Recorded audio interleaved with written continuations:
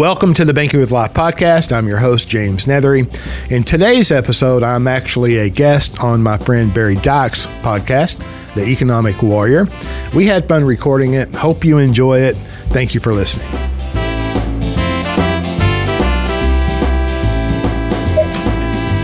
Always good to see my friend James Nethery. And last time I saw you was over like a 7-hour Zoom board meeting.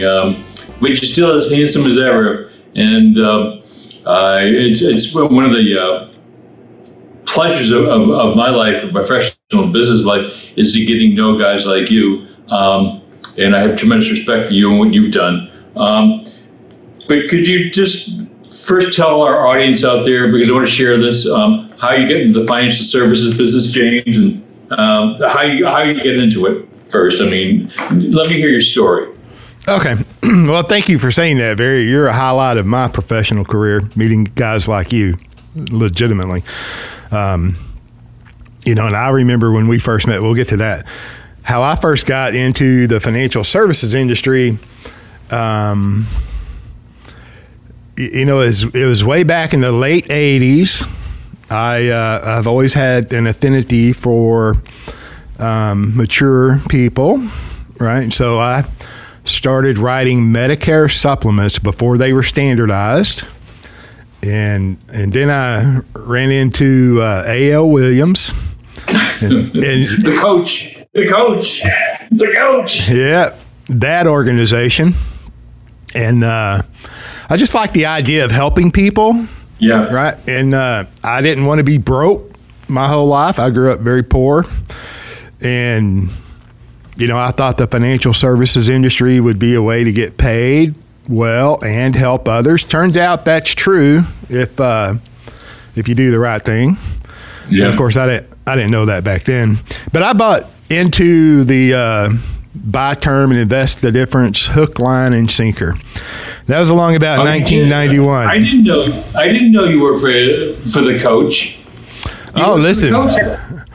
Yeah, it was temporary. They used to license up everybody, get a temporary license, and then go sell all your friends and family. And it's kind of like the meat grinder, and then you move on.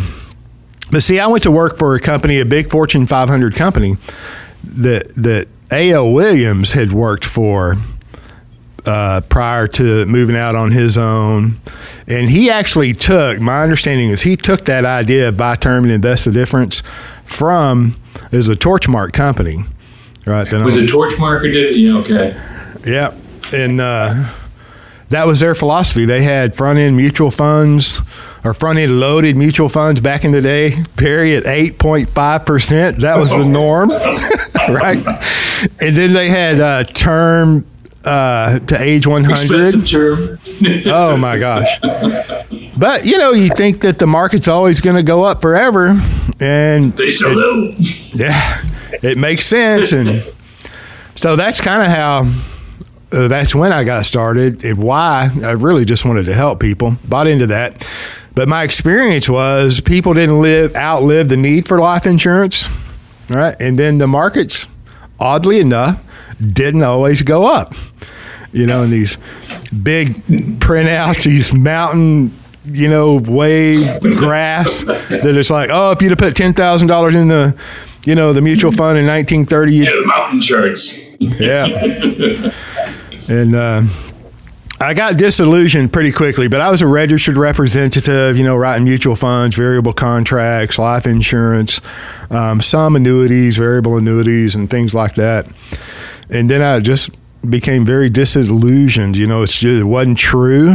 What I thought to be true wasn't true. And so I couldn't, feel good about it. So I went from there to, just writing life insurance and final expense, Medicare supplement, driving all over the country the old-fashioned way, door to door, store to store, floor to floor. And it was rewarding. And then I wasn't classically trained from a mutual life insurance company perspective, the big old mutual companies that have training. I didn't have any of that. But then about 16 years ago, I went from, it continued it developed into retirement planning, and I held retirement seminars for years where, you invite people to come, you feed them lunch potentially, and then you present legitimate solutions for retirement. And then I met Nelson Nash along about 2004. All right. Okay, so you and I met Nellie about the same time. Was that in Birmingham? Maybe is that when I met you right around then? Was it? Yeah, actually, I met Nelson. I mean, I went to a 2-day conference, an industry conference, outside speakers, and they're all presenting their best practices, and there were a couple of authors there that had written books, but everybody was, sharing openly, and there was a lot of reference material, and in that reference material, I bought all of the books that they referenced, right? In Nelson's book, Becoming Your Own Banker, was one of the books that I had purchased. And so I took it all home, and I finally got around to reading it. And when I read it, I was like, oh my gosh, Barry, I was angry. I couldn't believe I didn't know this about life insurance. I couldn't believe you could do with life insurance what you could do with it. I got up the next morning and I called the number on the back of the book to order some books, and Nelson himself answers, right? And I think it was either late 2003 or maybe 2004. We had a great conversation that wound up something along this line. He said, boy, I hold 10-hour seminars all across the country, and you need to get yourself to one. So I did. I went to Arkansas, I believe, a couple of weeks later, listened to him, sat in the back, took copious notes, flew home, changed everything that I was doing personally with my life insurance. Been teaching my clients how to do it ever since. And back then, Nelson held a think tank annually, sometimes twice a year.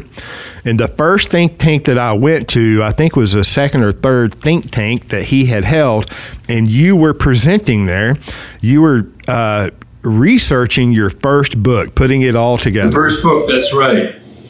Yeah, and I'll be always grateful for Nelson because I was going through a tough time in my life. I had to reinvent myself, and I had realized at the time, I had come to the conclusion a lot of the stuff sold by Wall Street, even to this day, never worked. And I knew life insurance annuities worked.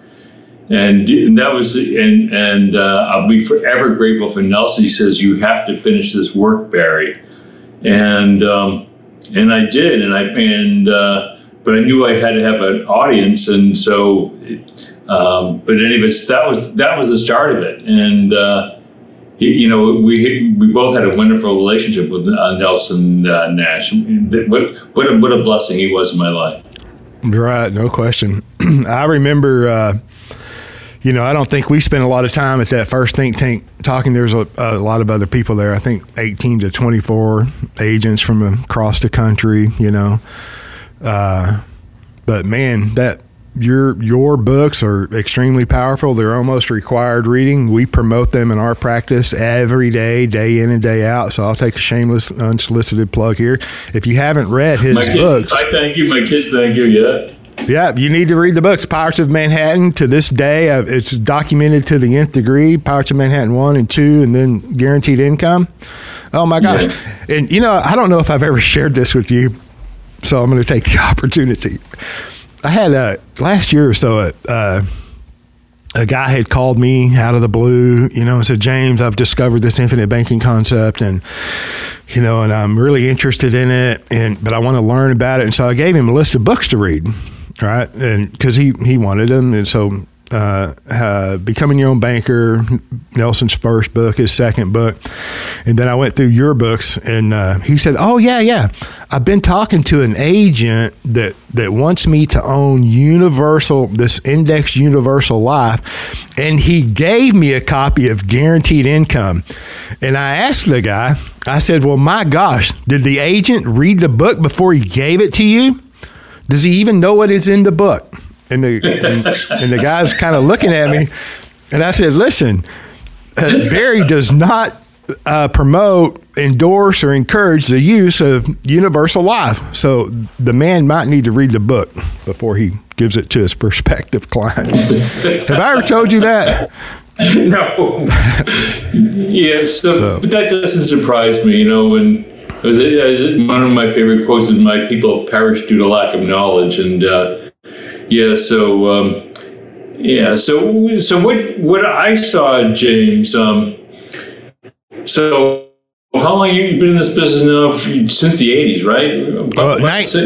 It was 1991, because prior to that, I worked on a temporary license, with A.O. Williams and the Medicare supplement.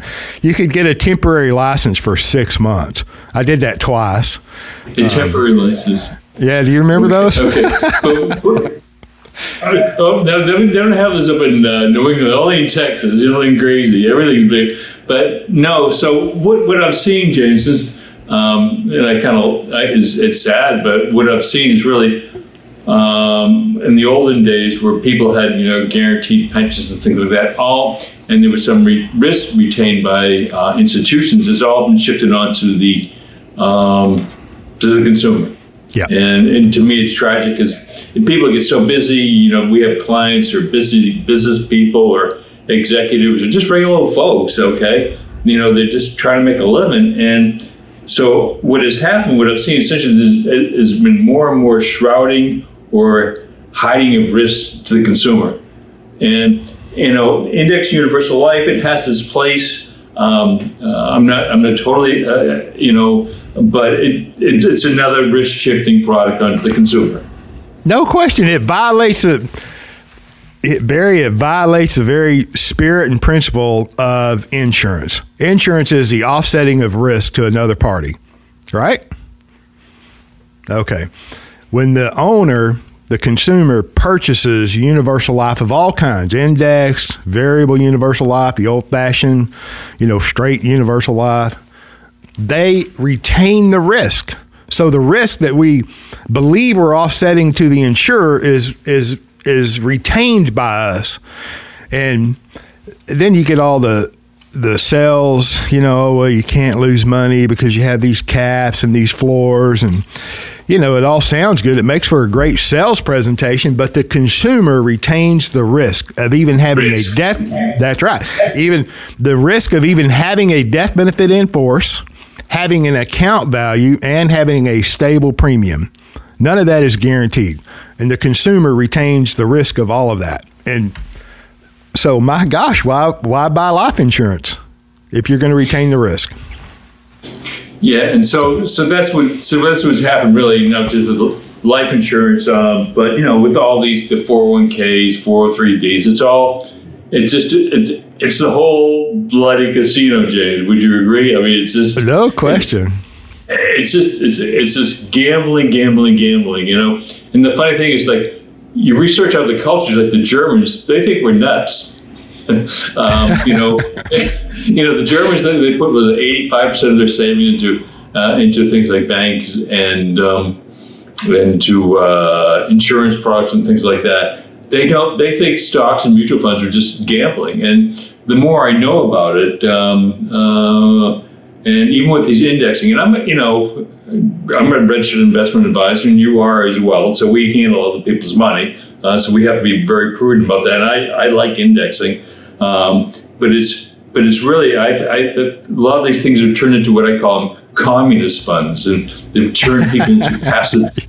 They've turned them into passive pigeons. Oh my God! I get an email from a guy the other day. It's like, oh, isn't indexing great? Well, how much did you lose in March? Oh, 600,000. Just indexing, So, but I'm back up. So it's just so we're really, I think, really in the wealth preservation business, or the how can I put it? The financial well-being business. Would that make sense, James, at this point? Yes, I think so. With what's going on in our economy and in the world economy, it's unprecedented. We've never been here before. I'm an optimist. I don't believe everything is going to collapse tomorrow. But yeah, I agree. There's trouble ahead, acting like we're acting, printing money out of thin air. we're continually kicking the can down the road. But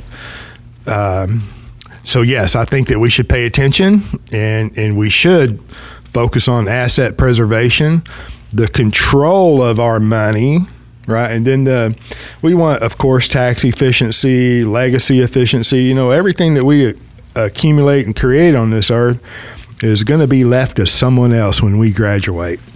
And we want, right, and so we want that to transfer efficiently as possible. So I think if you focus on the fundamentals of asset preservation, income, and liquidity as we grow older, as we age, I think that becomes more important than a rate of return. I'm not saying that we should not enjoy a rate of return, but I believe that we should, as consumers and individuals, I think we should be realistic on what we should expect as a rate of return. And then you have things like inflation and taxation, which are some of the greatest threats to all of our wealth in our estates. And so I think consumers need to seek out people like you, Barry, that have been around and know what's going on and know how to put together personal finances in a way that we can enjoy a reasonable rate of return with reasonable expectations and mitigate, minimize, or avoid risk, right? And maintain proper liquidity in the face of the unknown future, because the future is unknown. And then we have to be aware of the rising healthcare costs in America. It's tragic, And I think the consumer should seize that opportunity sooner than later, I might add. The government has stepped in and taken over in control of healthcare, right? And I think they're going to absolutely try to do the same thing in the financial services industry. They're going to step in and try to control it completely. And I think guys like you and I we have a limited life expectancy in business, my opinion, whether it's 5 years or 10 years. I think the government wants to control your money. And I couldn't disagree with you at all, James. And which one of the things? So what really affected me, which is, and I got introduced to this through our mutual friend Nelson Nash, was the Austrian School of Economics. Matter of fact, I've spoken to Jeff, and the last time I saw Jeff, I was with you. We were down in Nelson's funeral down there. We were down in Birmingham. But one of the things which kind of changed my life was the Austrian School of Economics. Founded by Ludwig von Mises. I don't know if it was founded by him, but he was the major thinker behind that. And then you had guys like Murray Rothbard and who was probably one of my favorite writers. How much did that influence your life in terms of what you're doing now about having a sound money supply? Because what they're doing now, they're trashing the dollar. And so, but Mises, how much did Mises really make a difference in your life? Well, like you, I was not really aware of Austrian economics. After 14 years in the financial world, I had no knowledge of Austrian economics per se. And I think Mises is a modern, with Hayek and Rothbard, they're kind of the modern face of Austrian economics. And Austrian economics is, named Austrian economics, I think, because of Karl Menger and some of the earlier, founders of the Austrian School of Economics. And so I was aware of none of that until I met Nelson, right? And Nelson shared with me FEE, the Foundation of Economic Education, and his mentor, Leonard E. Reed and Hayek and a couple of other gentlemen started FEE. And then from FEE sprang Mises, the Mises Institute. And that's when I was exposed to it. I learned that Leonard E. Reed had a hand in bringing Mises over, getting them out of Austria, out of the grips of Nazi Germany, right? Nazi Germany, yeah. Mm-hmm. And I've learned quite a bit, about Austrian economics since. I don't want to be a professor or an academician, but Neither do I. You know. Right. I think that they have it more right. The Austrian School of Economics have it more right than the other economic schools of thought. Print money. Yeah. Yeah. So now the funny thing is that so what we do, I don't know if you still face this, I still do on a day-to-day basis. People say, well, this is so good to be true. Why isn't everyone doing this? You know? Why isn't people using safety, planning? Do you still get that, James? I still get that. Yeah, that's very common. I remember, the 4 questions it seems like were very prevalent. It's like, why have I never heard of this? The infinite banking concept. Is it legal? Is it legal? Yeah. And can you really do this? And then the 4th one always dates we date ourselves, because the 4th one is really a statement. It's like, well, I wish I'd have learned this 20 years ago or 10 years ago or 30 years ago. And I think a lot of things are going on there. Why the big wide world isn't more well known. I think what I have come to believe that, number one, the life insurance industry, the life insurance companies did not create this concept, the infinite banking concept. No. Right? No. Most of the companies look at it as a sales gimmick or a sales tool, right? I've heard some of these big wheels in the life insurance industry. It's like, oh, you can't sell life insurance, so you got to use that kind of gimmick, which the guys probably don't even own life insurance. And let me say this, that you would be surprised how many life insurance home office executives, presidents, VPs, RVPs, do not own life insurance. Just think on that for a bit. Okay. So the life insurance industry didn't create it. And typically, historically, outstanding loans on life insurance policies was a precursor to a lapse. So the life insurance company, the industry, typically looks at outstanding loans as policies that are going to lapse, right? So they don't really have a positive view on outstanding loans. And then some of them, Barry, have the same mentality as every other financial institution. And let me ask you this. How much of your money does your bank want you to withdraw?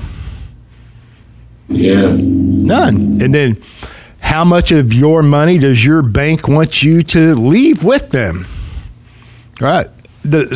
All of it. Some of the life insurance companies have the same attitude. They don't want you to take a loan. They don't want you to exercise a contractual right that you have to borrow against the cash value. Right? They're afraid you're not going to pay it back. And, who wants to live in fear anyway? I'm just saying. That's what they're selling. It's fear, James. Would you agree? I mean, if we go this clear-headed, this is how it works.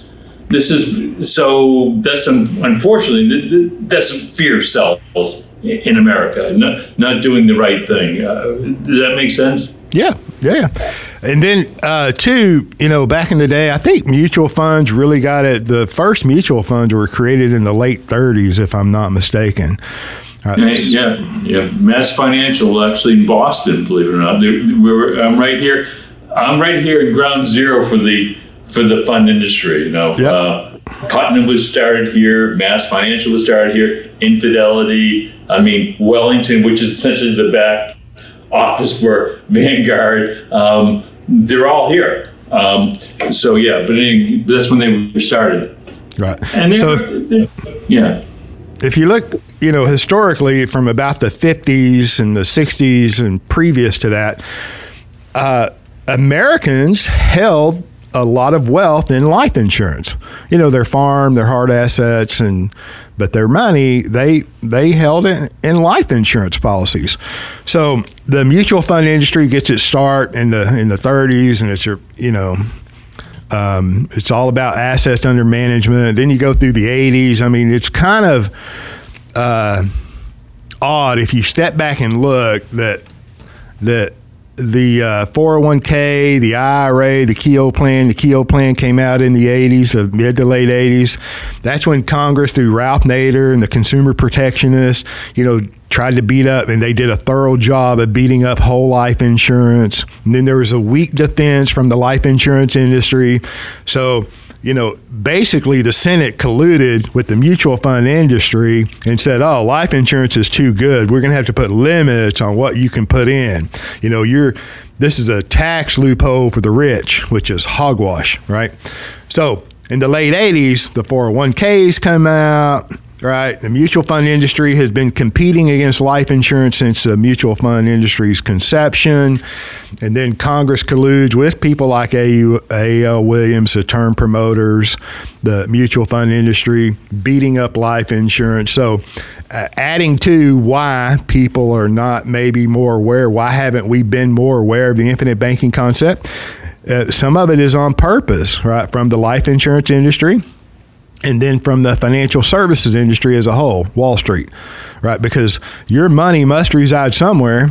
And if you're not putting large premiums in real estate or life insurance or buying large, tracts of land or real estate, then, it's typically the narrative is you need to put your money in the market. You need to gamble with it. We need to gamble with it. The market always goes up. It's... But that, thank God I was blessing in my life. I think it was a God moment when I just discovered, holy moly, who were the biggest buyers of permanent life insurance was the banks, the Federal Reserve, okay? The people who are controlling the whole bloody economy, and no one knows about it, even to this day, James. I know. It's like A.L. Williams, right? The term promoter. The guy's probably drinking Mai Tais in the Florida Keys. I don't know. I'm not disparaging. I'm just sharing my experience, right? So a coach, his dad dies early, and he had whole life insurance. And so, oh my gosh, that's the evil thing. So you got to buy term. You have more death benefit. And so he starts this multi-level marketing organization, writing life insurance and mutual funds, right? A.L. Williams.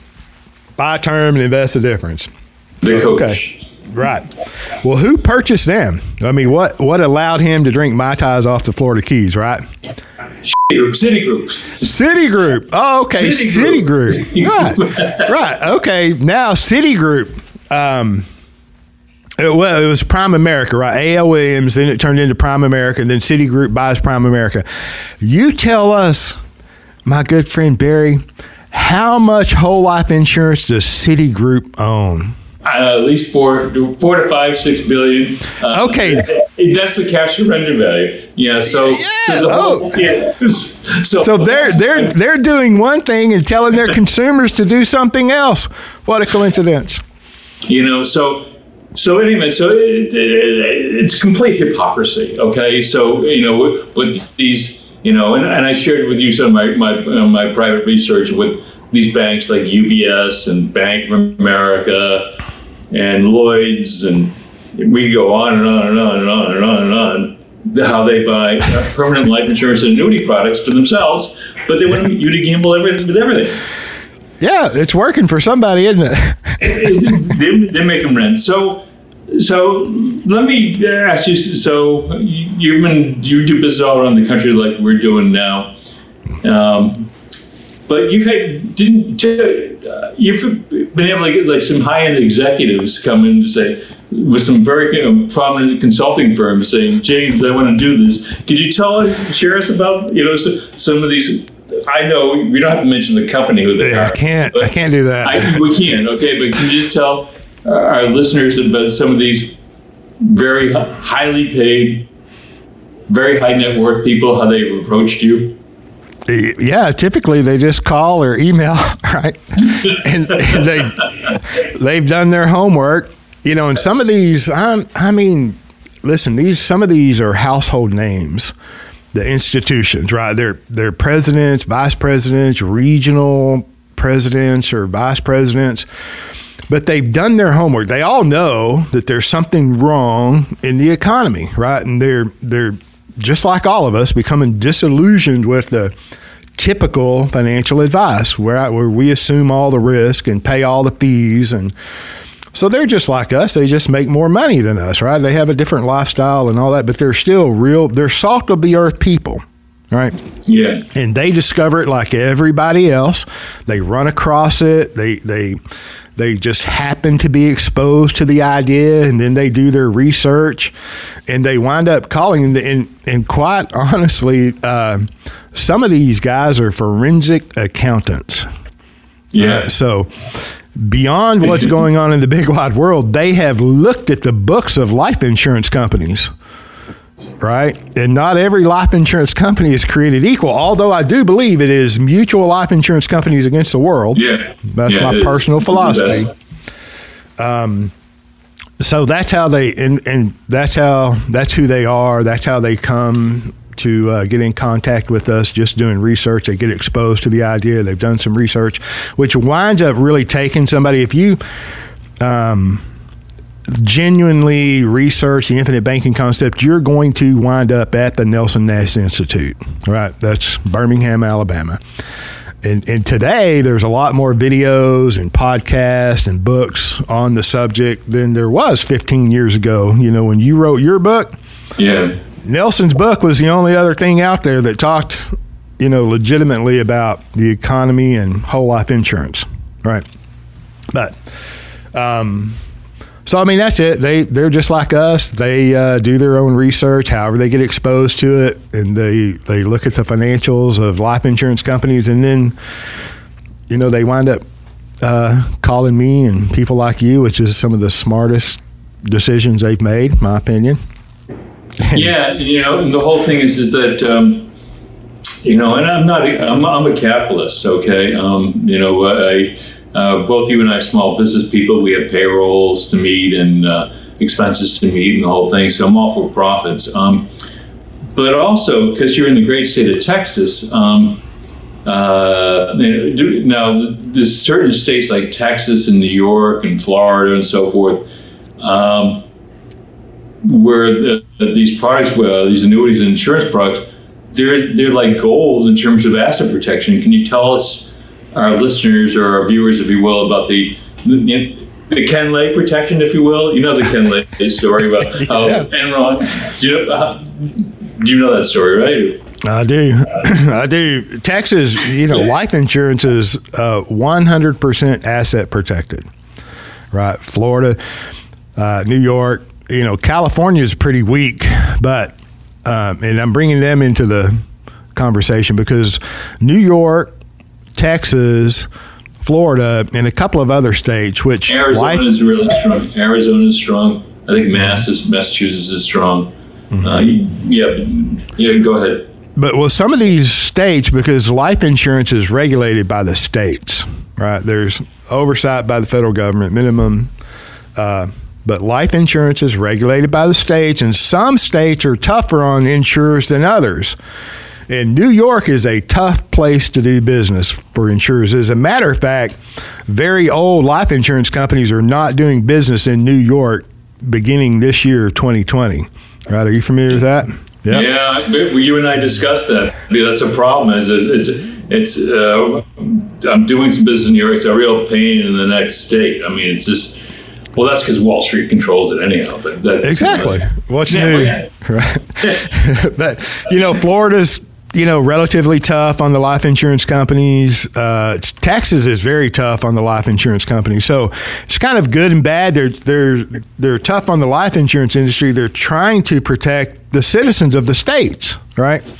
And so, speaking to your point, asset protection, there's some states better than others, and Texas is one of the best. You know, it is one of the best. I must say that, you know, Texas is losing some of their backbone, in my opinion. I've been a Texas resident my whole life. I love Texas.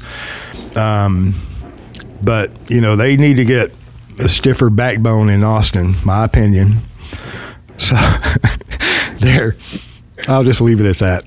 Texas is a great state, okay? Yeah, but the reason I bring it up was the Ken Lay protection. Remember, because Enron, well, it was in 2000, James, it was I think, 7th largest company in the United States, whatever, in terms of market capitalization.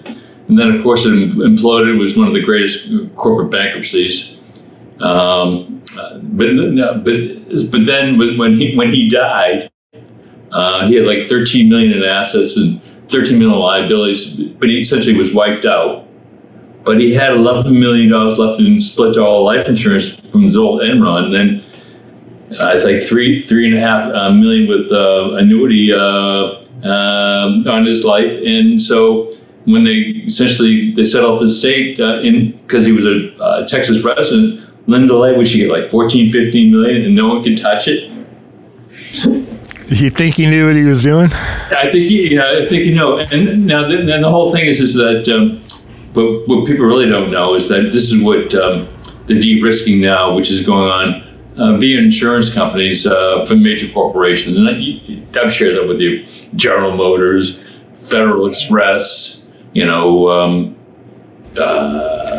this pension risk transfer. All right, big deal in the industry. Pension risk transfer.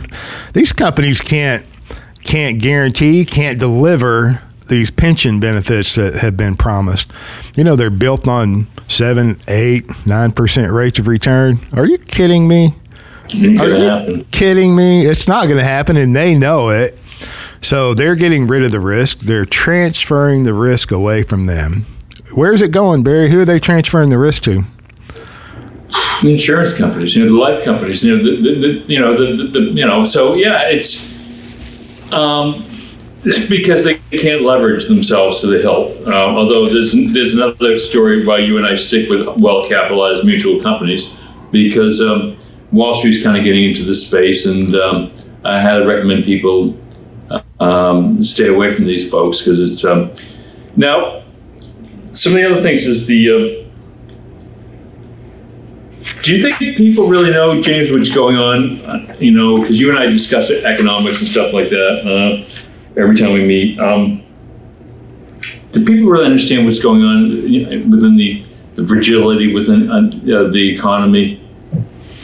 I don't know if they really understand or to what depth that they understand or don't understand, but I think the consensus that I experience is they all know something's wrong. To what degree of era the markets are in, the U.S. economy, I don't know that they know, or I don't know how much they know. If I can, let me rephrase that. I think the majority of people knows that something is wrong. Do they know how bad it could be, or do they know the consequences? I think no. I think that's pretty much unknown. But I think they're aware. I mean, I'm seeing people, they're asking to buy silver, they're asking to buy gold. They want to de-risk, they want to mitigate. I'm not saying move completely out of the market, but they want to get on the path of moving out of the market. They want asset protection. They want some safety. We just want some stability. We want some surety. We want to be able to be confident if we're going to retire in the future or move into passive income time. We just want some sense of knowing that we're not going to be broke, that we're going to be able to keep or maintain our lifestyle. And that's hard to know. You can't know that when the majority of your money is in the market. Who can know that? Unless you just have, millions and millions of dollars in the market, and then, you can, and you have a very conservative lifestyle. So the short answer is, Barry, I think that the majority of the people that I speak with know that there's something wrong, and they're aware, and they're trying to mitigate the unknown. So I guess you and I have a lot of work. We're in an education business, aren't we? Because if you look underneath the hood, and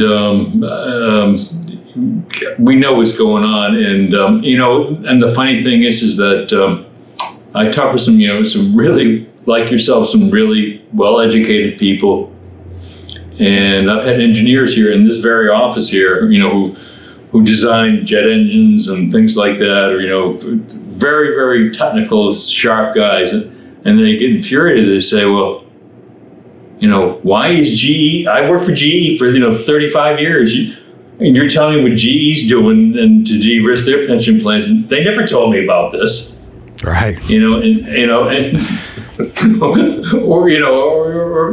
like I have a following with pilots, and they're very educated, very disciplined guys. I like them. And they said, no one's ever told us this. Right. Everyone said, just put it all in the market, maximize my 401k. So and that's very common. These guys, these people, they know how to make money. They know how to save money. They're very good at what they do. But, they're, like you mentioned earlier, we're all busy. We're all working. And whenever we engage with, investment advisors at whatever level, we expect them to do their job and to pay attention. And that's not always the case. So I see an awful lot of that, between the pilots, the engineers, the business owners, the real estate investors. And then everyday all-American people working hard, saving money, living within or below their means. So they're accumulating money and wealth and assets, but they don't really know what to do with it. They don't really know how to structure it consistently or congruently, right, for their own benefit. The idea of piling up a bunch of money until retirement and then spending it down is not, that's not the best default strategy. It's just not. The old 60-40 portfolio, now the target date. No. I mean, I'm not saying it won't work. Yeah, I'm not saying it can't work. If you work hard enough and you eat beans and rice long enough and you pile up enough money, maybe you'll outlive that pile of money. But maybe not, and maybe if they engage with somebody who's educated and competent and comes from an educational perspective and not a sales perspective, they could probably do much better than they realize. That's, what I believe, and I get up every day to push back the frontiers of ignorance when it comes to the infinite banking concept, because it's a life-changing philosophy. It's a life-changing activity. It lowers your blood pressure. That does wonders for your health and your life expectancy. At the end of the day, when I can control my money, regardless of interest rates that I cannot control, and regardless of markets that I cannot control, what is that worth? And then how do you put that value on a statement? You can't. So James, this has been wonderful. It's always good to see my friend James Nethery. How can people find out more about you, and how can they contact you? And you still have the video too, Banking with Life. Am I correct? Or yes, Banking with Life DVD. That's a documentary style video that promotes the idea of sound money, natural law, Austrian economics, the infinite banking concept. It's not a promotion of me or anyone, but that is available. And I think I produced that and released it on the 100-year anniversary of the Federal Reserve in 2013. So it's out there for 7 years. And really, I should do Banking with Life 2 and 3 so I can catch up with you. Yeah, because the Fed's, they're essentially destroying the economy. With this money printing, never ends up well. But so look, you can go to bankingwithlife.com, and there's a lot of resources there. And then our contact information is on there. They can even buy your books, Barry, on my website. Well, I thank you. My children thank you. But James, let's do this again sometime because people really need to know what's going on, and I'm so grateful that you're a friend and just a good guy. Thank you, Barry, for saying that. I appreciate you. I appreciate what you do, and I look forward to our next call. All right. God bless you. All right. Bye-bye.